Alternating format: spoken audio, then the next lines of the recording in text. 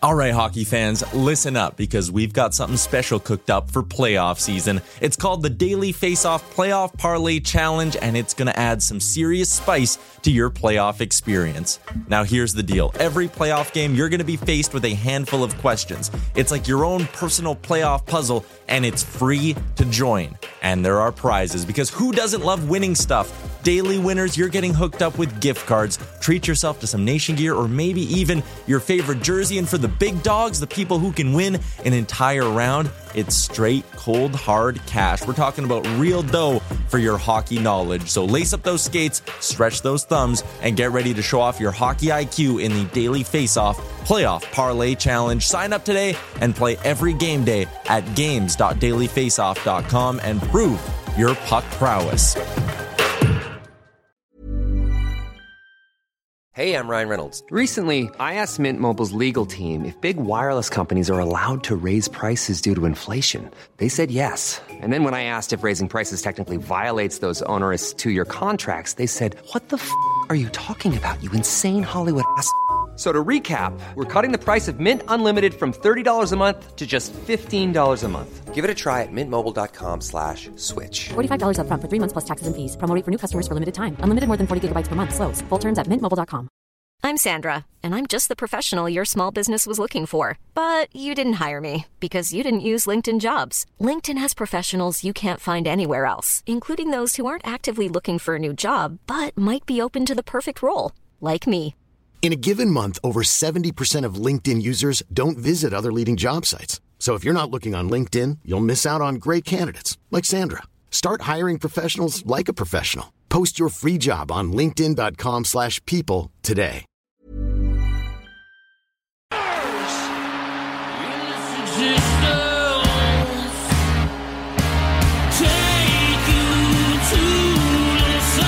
First career NHL goal. Quinn Hughes makes it 1-0.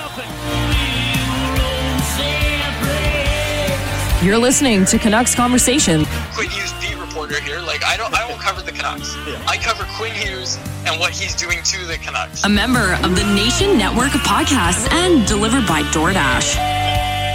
Just wave the guy and get Demko involved. I wanted them in Valentine's Day. Wow. We should do a radio show together. Right on. I want to fist bump you right now. Pearl steals, cutting in, shoots, scores!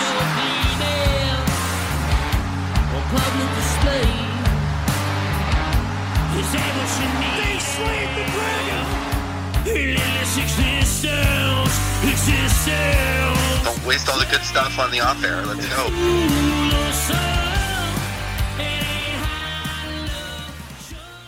Hello, Canucks fans, and welcome back to another episode of the Canucks Conversation, brought to you by the great folks at Zephyr Epic. You can use promo code HockeySeason, capital H, capital S, all one word, Hockey Season. That will get you $5 off your order at Zephyr Epic, ZEPHYR Epic, on all platforms. Go check them out. Retail location in Surrey as well. Promo code Hockey Season, capital H, capital S. The best part about Zephyr Epic is they ship free anywhere in Canada on any order over $50 from Okanagan. Is that a city? Or is the Okanagan just like you call it? No, I don't think Okanagan is a city. All right, from the Okanagan. But they do ship to the Okanagan, of course. From the Okanagan to Okotoks, Alberta. Team that, when I played baseball back in the day, Okotoks used to always send their teams from Alberta. I don't know if that's like the hot spot for baseball in Alberta, but they used to always come to a lot of our tournaments in BC. Let me tell you about some of the neighborhoods in Okotoks, okay? Rate these names. Darcy. D''ARCY. Okay. So just missing Kemper. Arby's a little bit. Skunk Hollow. That's a neighborhood in Okotoks. New number 1. Tower Hill, which doesn't make a lot of sense. Number 2. Woodhaven. Hunter Glen. Drake Landing. And potentially my favorite, Cimarron. Cimarron's probably number 1. Drake Landing's up there because it sounds like the name of an Uncharted game that hasn't been released yet. Okay. It's hard to remember all of those, but I would actually put them in the order you read them, with Darcy being the last one. I would didn't put like Darcy Skunk last. Hollow. No, Skunk Hollow would be 3. Okay. Yeah, and then down the way you said it. Okotoks blowing up over the past 20 years as well. 20 years ago, 11,000 people lived there. This past year, 30,000 people lived there. Wow. Things are really happening. Friend of the show, Mike Gould, who's going to be running Canucks Army, and we'll get to that in a second. What? Okotoks. He's the PA announcer for the Okotoks. I can't remember their name, but sure. Maybe the Okotoks Oysters. That sounds right. I don't think they have oysters in Alberta there. That's their junior hockey team. What do they got? Regardless, Prairie oysters, or what do they call them? No, you know what? We're not going down this road. No, we did not. Balzac last week. We're not going down this road. We're not doing this again. But you know where Prairie you can oysters. order oysters from is DoorDash. Yes, you can. Ding dong. Use promo code CONVODD on the DoorDash app to get 25% off and free delivery on your first order with the DoorDash app. Now, we have something You ever had an oyster? Yes. Have you ever had one? Yes, I've had an oyster. Do you like them? No, not really. Yeah, I slurped one down and it was not... I like seafood. This was way too salty. Yeah, they are pretty salty. Yeah. I used to love them when I was a kid. I was on Put a little cream cheese with it. I was on 3 different people's Instagram stories that night that I tried it. They all took an Instagram video of me trying my first oyster. Is there still video evidence of this? 3 different angles of me just hating every second of it. And I normally like this kind of stuff. Like I like crab. I'm on my I'm on vacation right now, actually, by the way, 2 quads. Well, right now as this episode's coming out, I'm on vacation. So am I. I'm off in the East Coast right now eating lobster. This is Faber and Quads of Christmas past speaking to you folks because we're both on vacation. Pre-recorded episode. Pre-recorded episode. We're recording this on the 22nd, but we're both on vacation. You won't see, well, you'll still see posts from both of us at Canucks Army because like this episode, we did them in advance, but Faber and I are both taking a vacation. We were going to do no shows this week, but we said, let's put one out for the fans.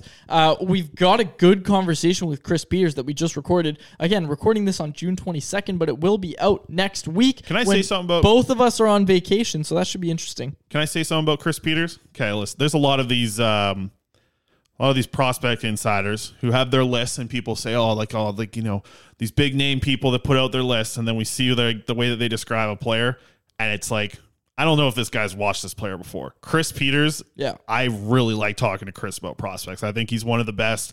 I know that he puts in the work on the tape to watch these players so that he's forming an opinion from his eyes and watching the player. And honestly, I could feel that through the conversation with him. Chris really knows what he's talking about. He watches the players. He doesn't just go out and say, oh, blah, blah, blah. This player had a good year last year. It scored this many goals, this many points, and his body is strong.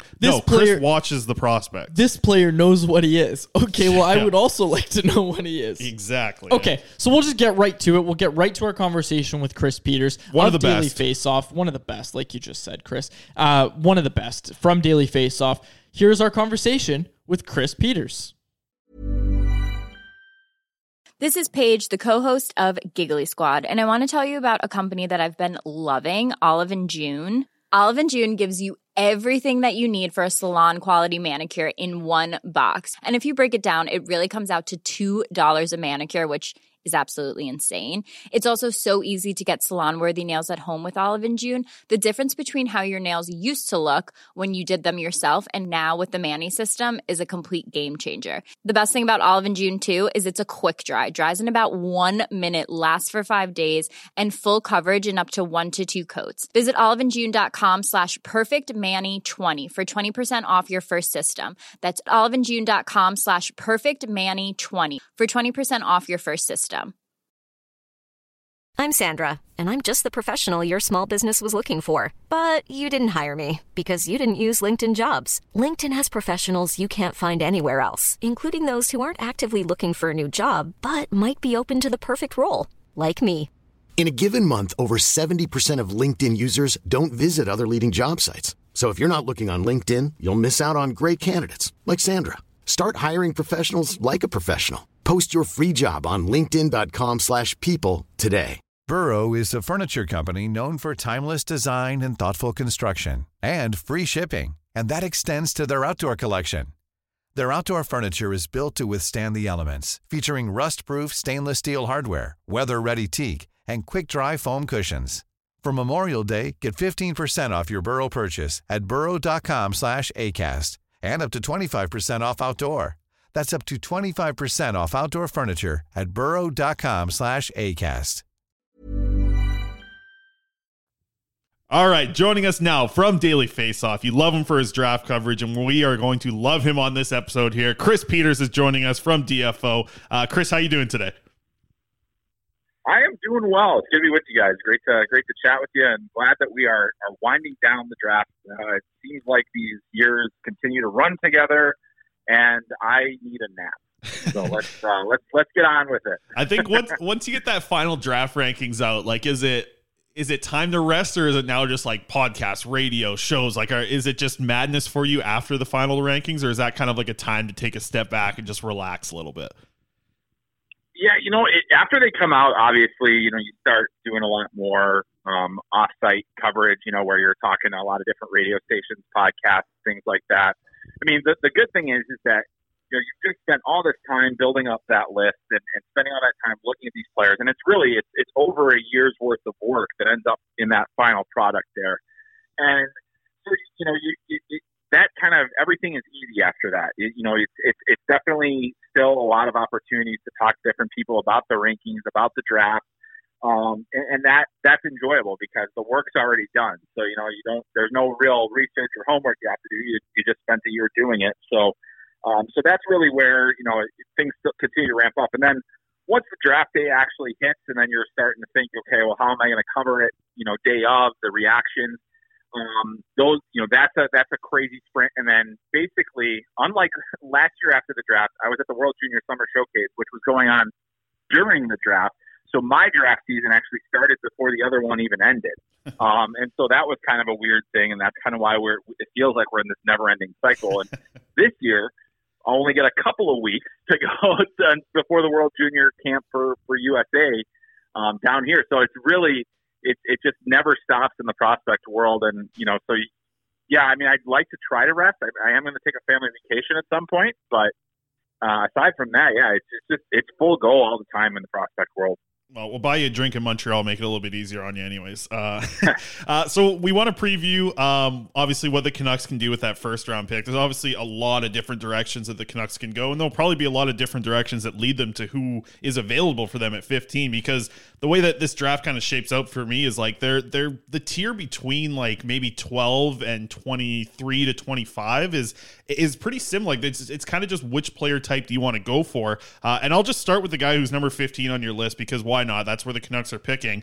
And this is a very interesting one. And Jagger Firkus, just one of the best shots in the draft. I think we'll talk about Jonathan Lekkerimäki in just a minute here, but Firkus is a guy who is kind of up there with Lekkerimäki as one of the top shots in the draft. You have him at 15, which is, I think, a little bit higher than what we see him kind of on the consensus and other people's rankings. So what puts him at 15 for you compared to some people having him more in kind of the 20s? Well, I think that part of it is, the size is a factor, but it's never really been something that I think has held him back. You look at his production this season, you look at the way that he's performed, and being a go-to goal scorer, that's huge. I think, being a guy that not just has a great shot, but knows how to get to the middle, knows how to get to the inside, and is able to put himself in really good scoring positions. I think, he doesn't have the best overall shot, but I think he might have the best release where it's so quick off his stick. It's, and that's just a combination of having fast hand skills and just being a skilled player. But he really does have a pretty violent, quick release where the puck gets on the goaltender in a real hurry, and that's such a great quality to have. I felt a little similar from him and Logan Stankoven from last season, and just they have this competitive drive, and they're a little bit underrated for their size. If you look at what Stankoven did this year with Kamloops, and just that's exactly what I thought would happen this year. Is just he's that kind of player. So I think that we were only seeing Firkus scratch the surface of his full offensive potential. There's always risk in drafting some of the smaller forwards, but as I looked through that class and I looked at some of the other guys that I had listed, I just felt like he had the best package of scoring ability that allowed him to kind of float a little bit ahead of some of these other guys that I had on the list, and I just didn't see a ton of real glaring concerning weaknesses outside of just not being the biggest guy. Yeah, most definitely. That's gonna be interesting to watch it play out, because with a player who has a top shot in the draft, like I think we've looked in the past and seen like a Patrick Laine come in and be this big body with a really strong shot, and that's the reason why he's got such a good shot. It almost feels like there's even more potential for Firkus to develop that shot with him already being at that size. You have to think like with some added muscle and potentially, growing a little bit or even just adding on weight, like his shot could get even better, and there's already so much excitement around what he can do at his small size. Yeah, and just getting all these guys, when you talk about, well, they're going to have to get stronger. Well, they are going to get stronger if they're committed and they're dedicated. They're going to get stronger because their bodies are continuing to develop, and they're just going to be they're going to be exposed to more training and different things. And once they get with an NHL team, there's a nutritionist and a strength and conditioning coach and player development people, and you've all of a sudden got all these people invested in your improvement. And that's where guys like him, where I do think that's part of it, is that, we expect him to get stronger. We expect him to get better. I'd be more concerned if he was too perimeter, if he was always to the outside, if he wasn't cutting to the middle as frequently as he does. That would give me concern about a player like that. But because he already has that, and then on top of that will add strength, that's why the value increases for a player like that. Did you put him at 15 because of the mustache at the combine, though? I think it didn't help. I had already finished my list by then, so. But I was like, maybe, and I do tweak quite a bit right up until the time it publishes. But I don't think that was the deciding factor in the end. Chris, what happened to Brad Lambert? Like a couple of years ago at the World Juniors, I think he was 16 at the time, people were talking about this guy being like a top 3 pick for sure. Now we're seeing a lot of variations. I know some outlets have him, in the top 10, but most of them have him kind of in the middle and out of the top 10 altogether. Like, what happened to Brad Lambert, and what's your take on this player? He is an interesting one, because I'll tell you what, if you look at the pure skills, if you just look at the skill set that he has, unquestionably among the best. I mean, he is the best skater in this draft. He's got fluidity in his stride. He's got, really good shot. He's got good passing ability. The issue is that he's now, there's been this kind of move to try and find the right spot for him. He's played for 3 different teams over the last 3 years. Yeah. It's, there hasn't been a progression to his game. Now, he was so good at 15 that maybe, and this is not really his fault, but maybe things moved a little too quickly for him, and he was pushed up to Liga a little too fast and wasn't quite ready. He only got a couple games that season, but then, at 16 and 17, he starts playing more games. And, last year he played a full season with, and then this year he ends up moving from JYP to Lahti, which is his hometown club. And the production just didn't continue.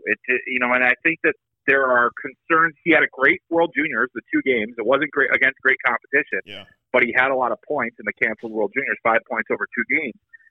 But he was so often, you just would watch him and you say, it's not, what he does is not leading to anything. And that's a huge concern. And what it starts saying, okay, does he need to compete harder?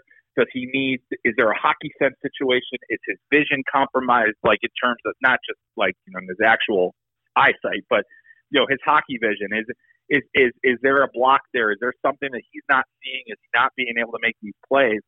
And, you hope that a player with his skill set, playing with professionals and understanding that the guys that he's going against are bigger, stronger, more experienced, you still hope that skill will eventually take over. And if you have the hockey sense to match it, that'll actually allow you to have more success. Now, you look at him, you look at Juraj Slafkovsky, neither of them produced at a level that you would expect of a top player in Liga, like Barkov and Rantanen and Aho.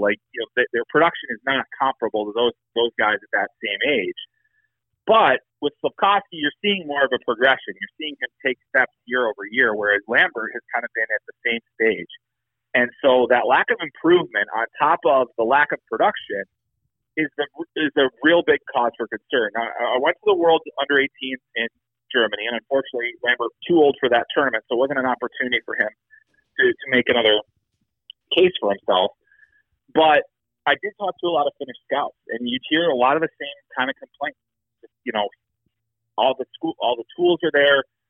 I don't know if he's coachable. I don't know if he's, and this is just a lot of different opinions. And I try not to do too much about character publicly because I don't know the player well enough personally to really assess that. So, but those are the types of concerns that are getting raised by the scouts and saying, is he going to work hard enough?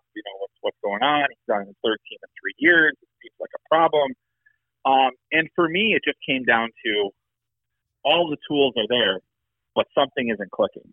And when something isn't clicking at this stage of a player's career, not that he can't get it back, but you start wondering if he will.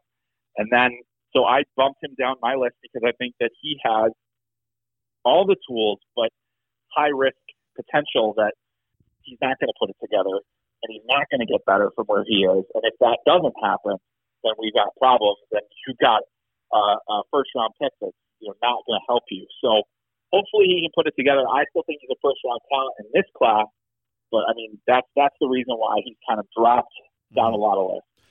And you have him at 25 in your rankings. And I think when we look at rankings and we look at mock drafts, they're a little bit different because the way I look at Lambert is he's a risk in the top 10. To me, like I feel like a team is going to take a risk on him in between 10 and 20. Like, do you think that, I guess maybe like what are the odds? Because I would put it at like maybe 60-40 that Lambert's gone by the time the Canucks go to pick at 15. I know that this is a little bit different looking at a mock than it is with an actual rankings, but do you think he's there at 50 or at 15? Like what percent do you think Lambert might be there? I think 60-40 is a pretty good bet, in terms of his being there. I do think that, there's enough concern out there that teams are going to pass and that there are players that have improved in such a way that, they're going to go ahead of them. Now, there are a lot of guys on my personal board that I don't think have a chance to go ahead of Brad Lambert, but that's my take is that they're better, so that's just basically, that's just me. But yeah, so I would say that he's probably on the board. And then, at that point you're saying, how much of a risk are we willing to take here? How much, do we think he can do it? Obviously having Patrick Allvin, who has such experience with the European ranks and obviously, with so many contacts in Sweden and Finland, I'm sure he's seen Brad Lambert since he was, 15 years old or 14 years old when he really started coming on. So they're going to have a good book on him, no question about it. And it's just going to come down to, do we feel that there's a risk worth taking? Because the skill, no question about it. You watch him for 5 minutes, how is this guy not the best player in the draft? Yeah, when he's on, absolutely. That's just the way it is. Yeah, when he's on, exactly. When he's on, when he's skating, through the neutral zone, and once you get in the offensive zone, you start saying, okay, well, maybe we got something to worry about. Most definitely. I think one of the guys we wanted to ask about was a player that we kind of identified a couple months ago as an option for the Canucks if they were to trade down from 15. And I'm talking about Marco Kasper here. But the interesting thing that's happened is I feel like everybody caught up on the playoff tape of Marco Kasper in the SHL and saw how much he was more of an impact player for Rögle when he was in the playoffs, because it looked like a different player. And I feel like he's just shot up ranking so much right now. I think you have him at 12 or seeing him, crack the top 10 in certain people's rankings. Is he going to be there for the Canucks at 15? Because it feels like he might be one of the, I guess, most consistent looking throughout all the rankings. He feels like the guy who is always rising on everyone's board right now. Yeah, no question. I think it's highly doubtful that he'd be there at 15. I think that it'd be, I might be surprised if he gets to 11, to be honest with you. I think that he's really risen up the charts. He's got, decent size. He plays with edge. He's got a bit of meanness to him. And then he's got really good skating ability. He never quits on a puck. And he plays he goes from has that great playoff run with Rögle, and then he goes to the World Championship, and he's Austria's best forward. And it's just this guy is making plays, making things happen. Didn't have great numbers. Austria didn't score a lot of goals, but he was a factor. And the thing that really impressed me about him being on Austria is here he is, this teenager that is, that really his only other international experience at a major level was, through, I think he did some Olympic qualifications and other things like that, but he was the leader of that team, on the ice. He was kind of, pointing out where guys should be going, where they should be, and then he's making all these plays, so he's backing it up. So they better have been listening to him because he seemed like he knew what he was doing. But the thing about Kasper is, it's so important for a player to have their season. We expect peaks and valleys, but he was a guy that just consistently got better all throughout the year. And I think part of that was confidence. Another part of it is experience. And when you put all that together and you have the postseason run that he did, you say, okay, there's something there. There's absolutely something there. Maybe he doesn't have the skill level of some of the guys that are kind of really close to him on the board. Like, Matthew Savoy, he's a guy where, I have a feeling Casper could go ahead of him in this draft. But Savoy is so skilled, but he's not that big. And he is competitive, but it's not quite as effective as the way that Casper plays. Like, I have a feeling that could be, an interesting 1-2 to kind of see where those guys end up going, because the way Casper's season went, it really did shoot up. And I have to say, I wasn't a believer for a long time, but you just start watching more tape, and it's just like, how do you not love the way this guy plays? And I think he's a real good player. Yeah, most definitely. Had him on the show about a month ago, and just an awesome person as well to chat with. I guess one of the guys I want to ask about, he's ranked in your top 10, but to me, just kind of looking at your list, the top 8 players feel like pretty settled as, to me, what I expect to see as the top 8 players go. I find that one of these players is going to slide potentially a little bit, and I wonder if what the Canucks can look at 15, if Jonathan Lekkerimäki, who we mentioned a little bit earlier, if he's one of the guys that slides, because we obviously know the performance that he had at the U18s. It was incredible, putting up, 16 points, I believe, or 15 points in 6 games. And then just seeing that performance obviously shot him up draft boards pretty quickly. But I wonder if people have watched more of his SHL tape and seen that maybe he isn't, a top 5 talent in this draft. And I don't think we've seen him go that high in a lot of people's rankings, but he's consistently showing up in top 10s after really jumping up after the U18s. Is he one of the guys that might slide a little bit, and how good of a pick would that be for the Canucks if he's there at 15? I think it'd be amazing. I think I'd be stunned if he's there. I think that he is really, he also, Sweden just announced a preliminary round for the World Juniors. He's on that roster. He was not on their World Junior team in the winter. So now you expect him to be on that roster for the Summer World Juniors. And that's just a reflection of how well he played at the under-18s, but just how well he played throughout the season. So he was dominant at the U20 level. He was fine. The SHL, I think he actually played really well for the amount of ice time that he was getting, for the role that he was in, the fact that he isn't that physically developed yet. I thought, getting 7 goals in that league really showed that goal scoring talent is translatable.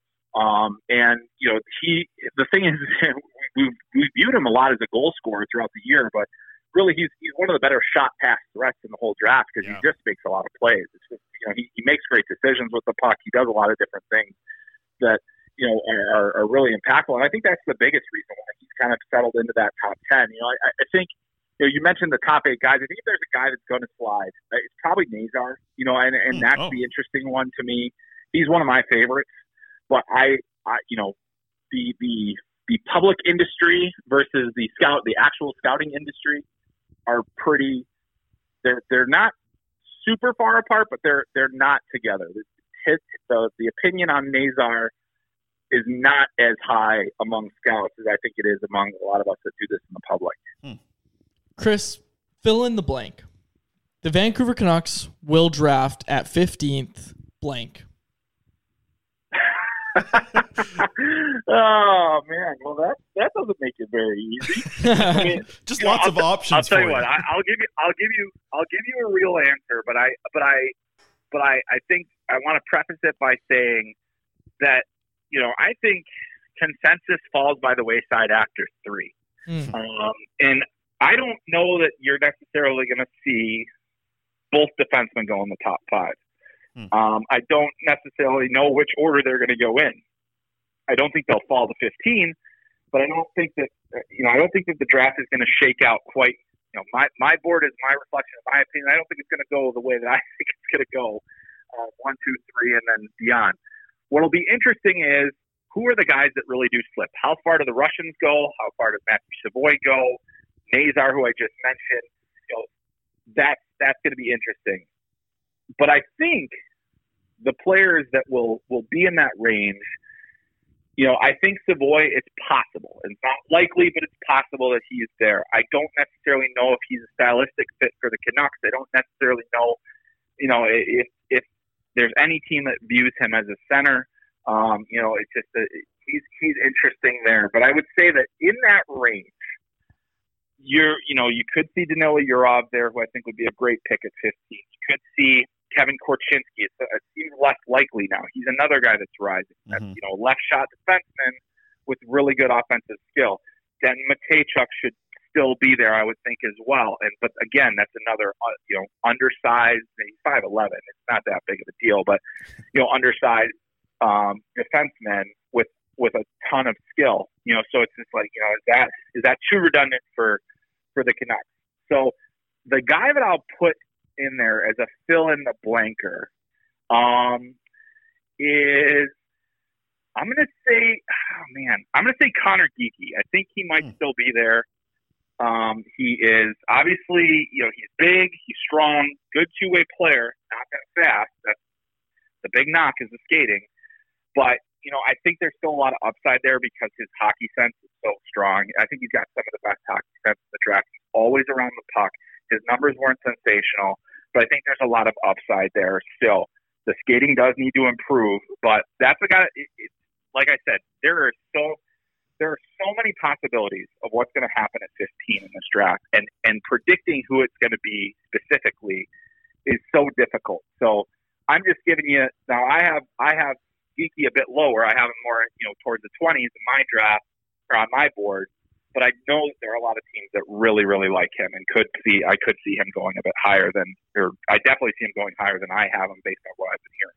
And I think that's so interesting. You bring it up, like we don't know what's going to happen. 15's an interesting spot because one of these, I guess, higher tier players could be sliding into that 15th spot. And that could open up the door, for a team to look to trade up to 15. And I think for the Vancouver Canucks, you look at their prospect pool, Chris, this, it's not top end around the NHL. They definitely are missing, they're missing quality, they're missing quantity, they're missing both of it.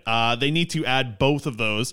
And trading down feels like a decent option for the Canucks. I look at Anaheim having the 22nd pick and the 55th pick. Maybe that's something you want to explore for the 15th overall. I know Arizona has a couple near the end of the first round. Montreal as well with a pair first late. Like, looking at this trade down option for the Canucks, let's say they get into the mid-20s there. I want to ask about the two big defensemen that we like. One of them guests on the show, in Owen Pickering, as well as Leon Bichsel. With both of those players, 6'5" monsters, but the thing that's interesting is they both skate so well, and I don't know if it's about the camera view that we've seen from Pickering in his home rink there. It feels like it's very low. He just looks like he looks like a monster skating through the ice. I think it's because the camera's so low or something, but you're just shocked to see the way that he moves. And Bichsel, to be able to do it in the SHL and have some success there, it's been great to watch him as well. Like, both of these defensemen excite me a lot if you are trading down into the mid-20s, just because of their size and their skating ability. There's so much to like in both these guys, I feel like. Absolutely. The skating for both of them is outstanding, and then you just add the size on top of it. That's the cherry on top, and I think for Pickering, there's still some work to do. He's still got a rawness to his game. There's absolutely some offensive potential. He played on an absolutely dreadful team this year. But he really, really had a chance to get big minutes, to get big opportunities. Then he went with Canada to the under-18s, and that team wasn't very good either, but he was pretty good. He did well for them.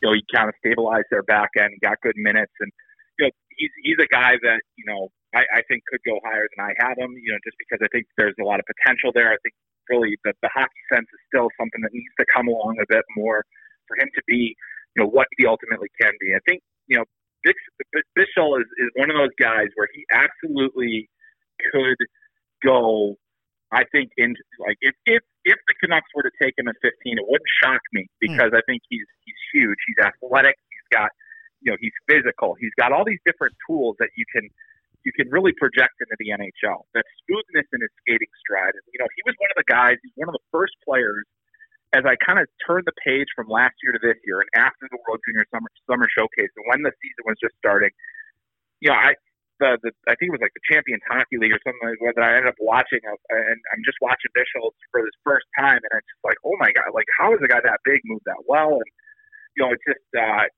guess I had a chance to see him too at the under-18s, but this was really his opportunity, to kind of see what he looked like against the pros. And I mean, there's just a lot there. And so, he's lower on my board, but I know that there's a lot of teams that like him a lot. I think that he's a guy that if a team is really focused on getting bigger on the blue line, there's a lot to like about him. He doesn't have a ton of offensive upside. Like, I think he would be fine. I think he moves pucks really well. I think he could get the odd point.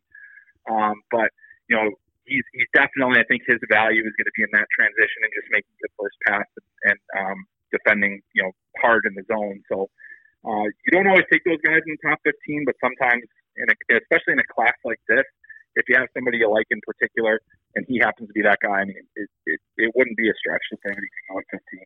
I loved watching him play against Shane Wright at the U18s, and just like it felt like he was just bullying him. He's like, "You're the first overall pick. Like, I am going to absolutely bully you all game long," and that was fun to watch as he matched up against Canada. Final name we're going to ask you about before we let you go, Chris, is another trade down option. I really like him because he's a pure center.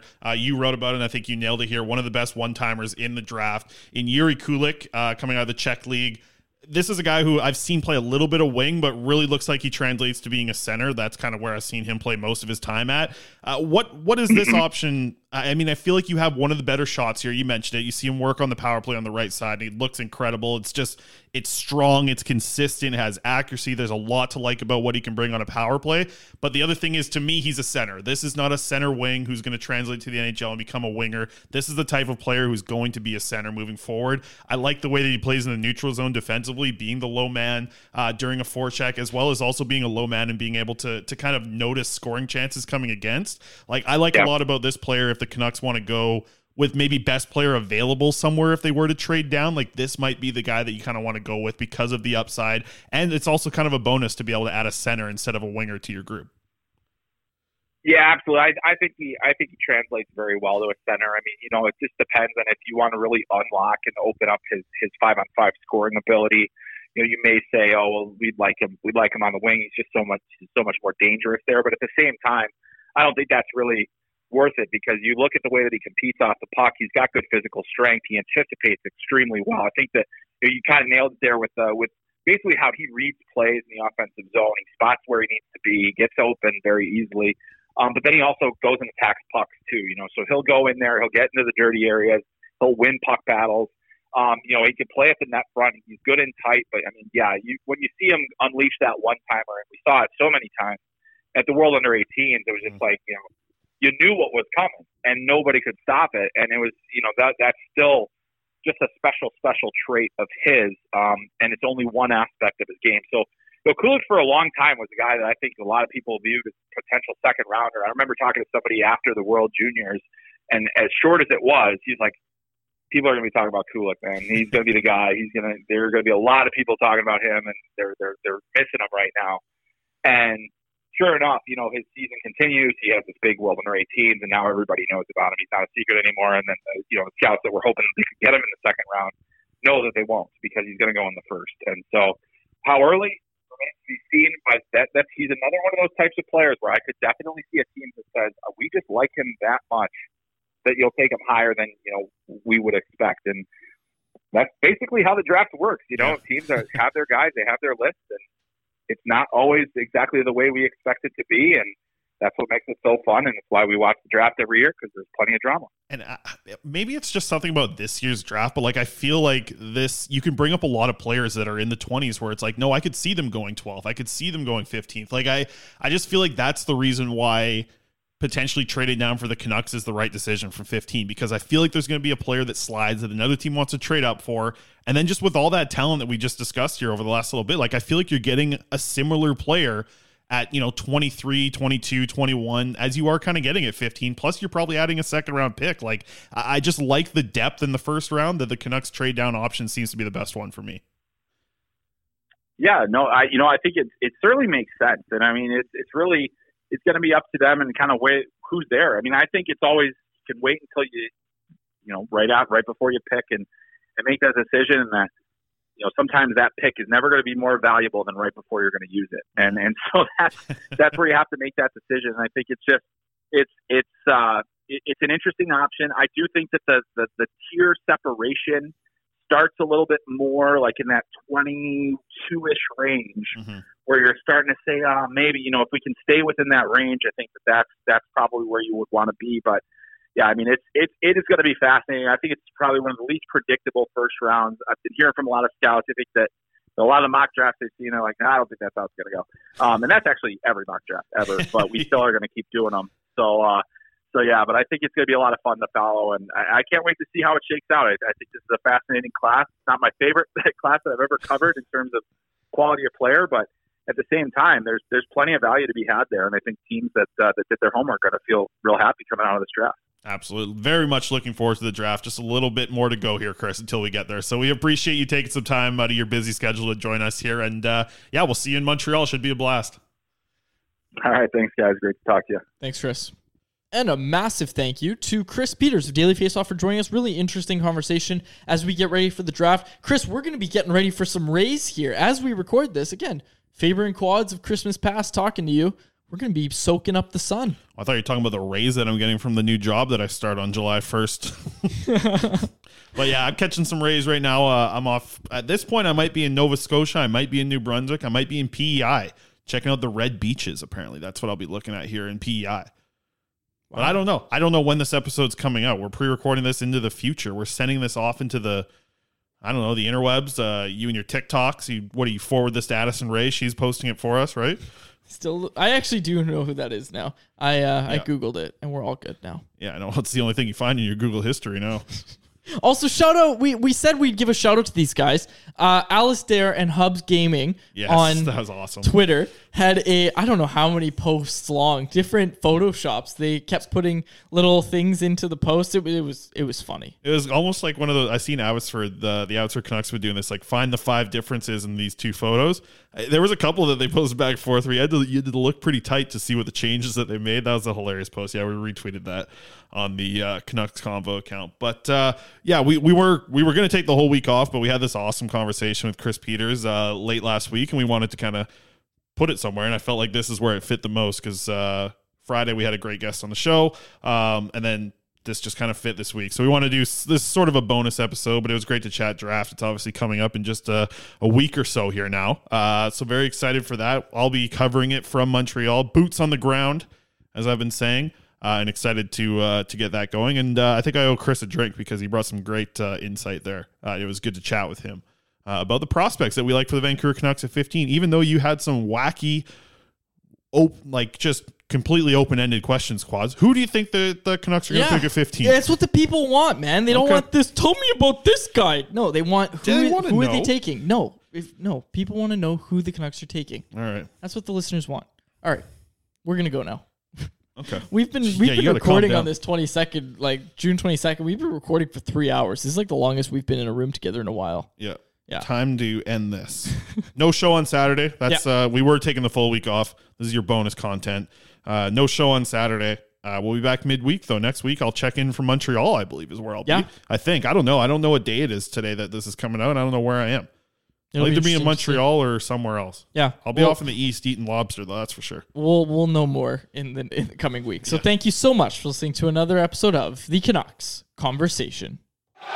Thanks for listening to Canucks Conversation, delivered by DoorDash. Hit the subscribe button to never miss an episode. How about keep it to a thank you, Jim?